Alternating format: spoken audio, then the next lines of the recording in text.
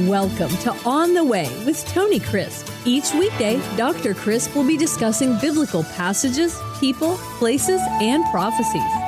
Tune in daily to start your day right and deepen your understanding of how to better walk the way and enjoy the journey. Here's your host, Dr. Tony Crisp. Welcome to On the Way. This is Tony Crisp, and this is the 365 Bible Reading Plan. Today is June 18th, and our chapter for today is the book of Jeremiah, chapter 18. Now, I must tell you that I had difficulty picking out just a few chapters in the book of Jeremiah. He is one of my favorite characters, and I identify with him so much in his life, his journey, and walk with God. We're going to get to chapter 18, and then we're going to look at 19 and Chapter 31. Jeremiah, as you know, is the prophet of the New Covenant. It is articulated in the book of Jeremiah greater than any other place in the entire Tanakh, in the law, the prophets, or the writings. But I first want to just introduce Jeremiah to you. And so we're going to look at chapter 1. And remember, Jeremiah prophesied over a long period of time. I date his prophecy from about 626 all the way down to 586. So that's a long period to prophesy. It was a critical period in the life of Israel.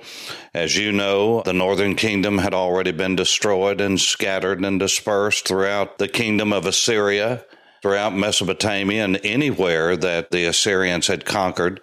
They decimated people. They would only leave about a tenth and bring in 90% from somewhere else. That's part of where the term came from of decimation, is through the Assyrian Empire. They would scatter people and intermingle people and mix people so that languages and cultures and customs would not be the same. So it would take a long time for people to associate well enough to rise up in a unified rebellion against them. Babylon, on the other hand, took exiles. They took them to their cities where they could control them. That was the methodology and the strategy of the Babylonians, and we'll read more about them and talk more about them in the future through the remainder of the prophets. But Jeremiah was a man who was called from his youth. He lived in Anathoth. Now, Anathoth is an incredible place, not only for where it's located, but also the purpose of why Jeremiah would have been brought up there. If you will recall, during the days of David and Solomon, there were two priests, Abiathar and Zadok. They were the ones that were with David. They carried the ark. They oversaw everything about worship during the days of David. But if you will remember, in the closing days of David's life, Adonijah, one of David's sons, wanted to be king, and so he got Joab, the general who was in charge of the army, and Abiathar, we call him Abiathar in the West. They gathered together at En-Rogel, the springs that are just down the Kidron Valley from the ancient city of Jerusalem, David's city, Ir David. When this was told King David, then King David wanted Solomon to be his successor. And so remember, Nathan and Bathsheba went in and appealed to David. And so David told Zadok the priest and Nathan the prophet to get his mule, take Solomon to the Gihon, which is the main water source of the city of David, Jerusalem, Mount Zion, to anoint him king. And so after the death of David, because of Abiathar's faithfulness to his father during the years of King David, Solomon would not kill him as he did Joab, but he banished him to the gates of Shaul. Now, the gates of Shaul is in Benjamin. It is where Benjamin truly begins, the tribe of Benjamin. Even though it's not the border, it is close to the border, and there near the gates of Shaul is the city of Anathoth.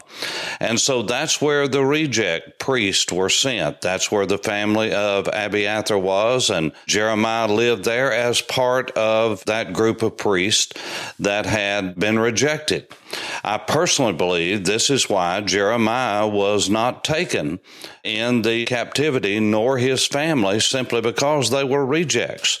It was probably told to Nebuchadnezzar about Jeremiah asking that they not fight against the Babylonians, but surrender to them as God had instructed Jeremiah to do.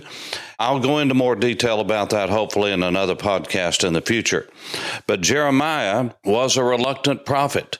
In chapter 1 and verse 1, he is identified as part of the entourage from Anathoth. So Jeremiah was told by the Lord to prophesy.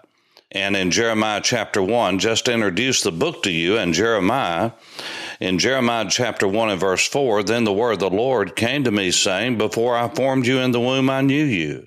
Before you were born, I set you apart. I sanctified you. I ordained you a prophet to the nations. Now, Jeremiah says God did that even while he was in the womb. While he was in his mother's womb, he was ordained by God as a prophet to the nations. Before he could do good or evil, before he could answer yes or no, God said, I've sovereignly done this. And then I said, Lord God, behold, I cannot speak. I'm just a young man.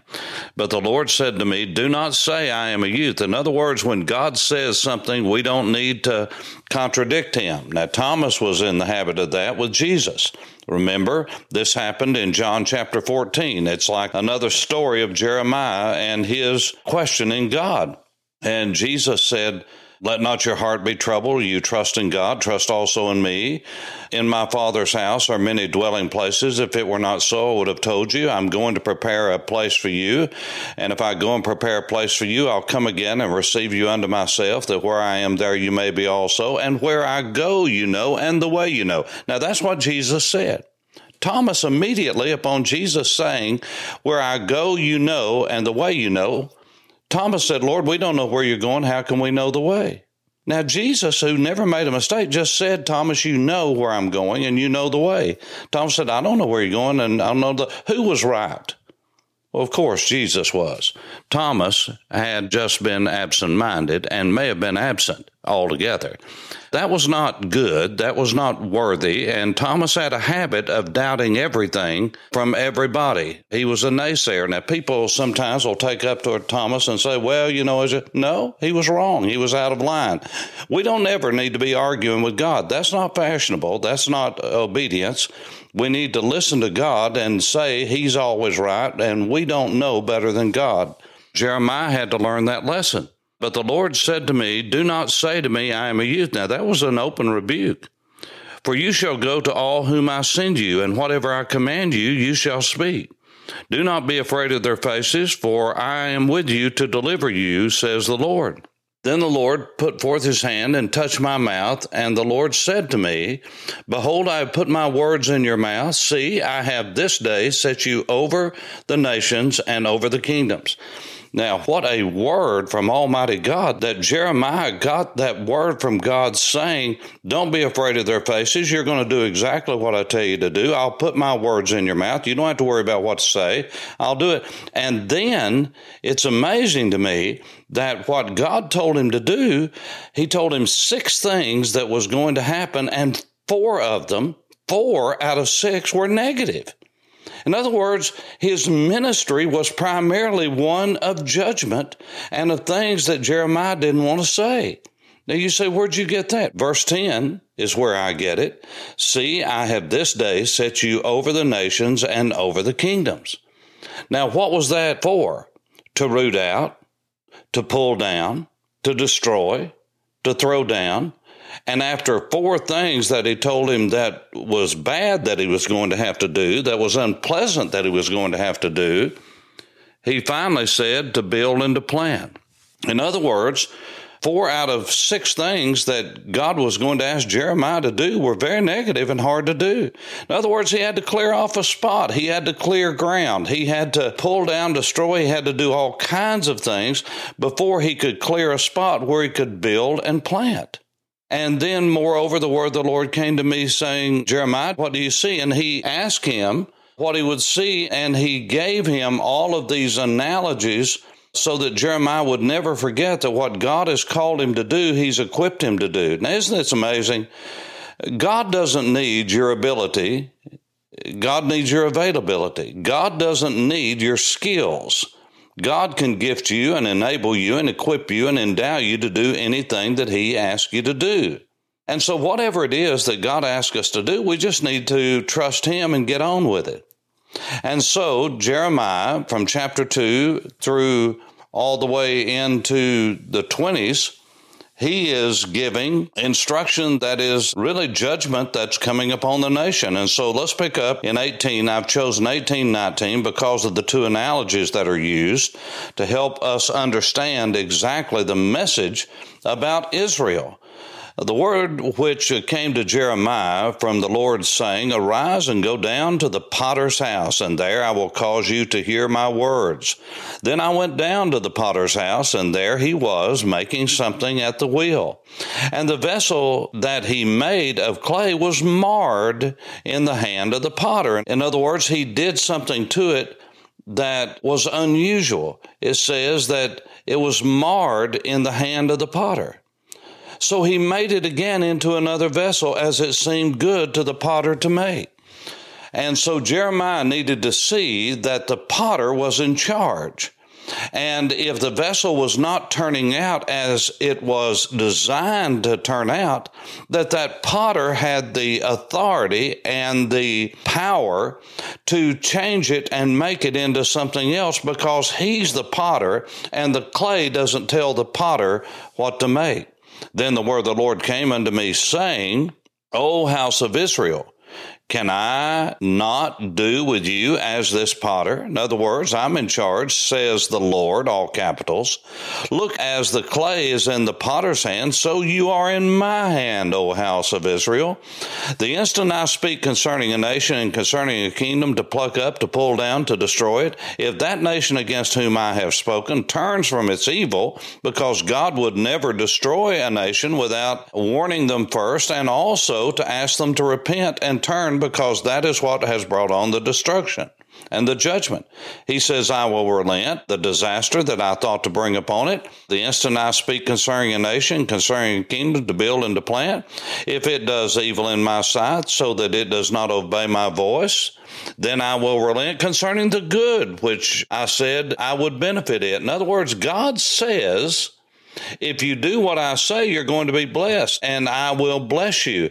But the plans that I had to bless you, if you start turning away from me and rejecting me and disobeying me, then I will start over again, and I will bring judgment upon you. I can crush you. I can start over again. He gives both sides of the story. If you're headed toward judgment and you repent, I will do good to you. I will forgive you. I will redeem you. But if you're not obeying me and then you turn, I will do what I need to do either way, whether it's good or bad, because you, Israel, have disobeyed me. And if you disobeyed me and you turned, I would save you. But if you're doing good and you turn to evil, then I'm going to destroy you. Now, therefore, speak to the men of Judah and the inhabitants of Jerusalem, saying, Thus says the Lord, Behold, I am fashioning a disaster, devising a plan against you. Return now, every one of you, from his evil way, and make your ways and your doings good. God said, if you will just obey me, we can change the direction here. I will rescue you. And they said, that is, Israel said, and their leadership said, that is hopeless. So we will walk according to our own plans, and we will, everyone, obey the dictates of his evil heart. Now, that just about sums up rebellion as well as is going to be summed up. Because that's what a man does. He says, now look, I'll do what I want to do. I'll follow my own heart. Don't you hear that a lot today? You just need to follow your heart. You just need to do whatever's in your heart. Well, the heart is desperately wicked. Who can know it? That's what the scripture says. And it's a warning from Almighty God. We don't need to do and follow what our own dictates of our heart says to do. We need to follow God's word. It is the only objective truth that will set men free and give direction.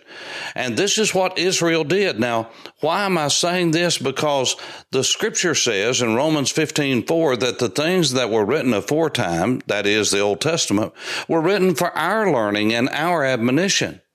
That we need to learn from the way that God dealt with ancient Israel, and we need to learn from them and not make the same mistakes that they did, not sin like they did, not be in rebellion like they did when they tried the Lord over and over again. God was gracious to them. He was merciful to them. He was long-suffering with them, and yet they kept rebelling. And God warns us through his relationships with ancient Israel to say, you are no better than they. If indeed I punished ancient Israel, I will punish you who are part of my body. Because Jesus is more concerned in righteousness than you feeling good about yourself.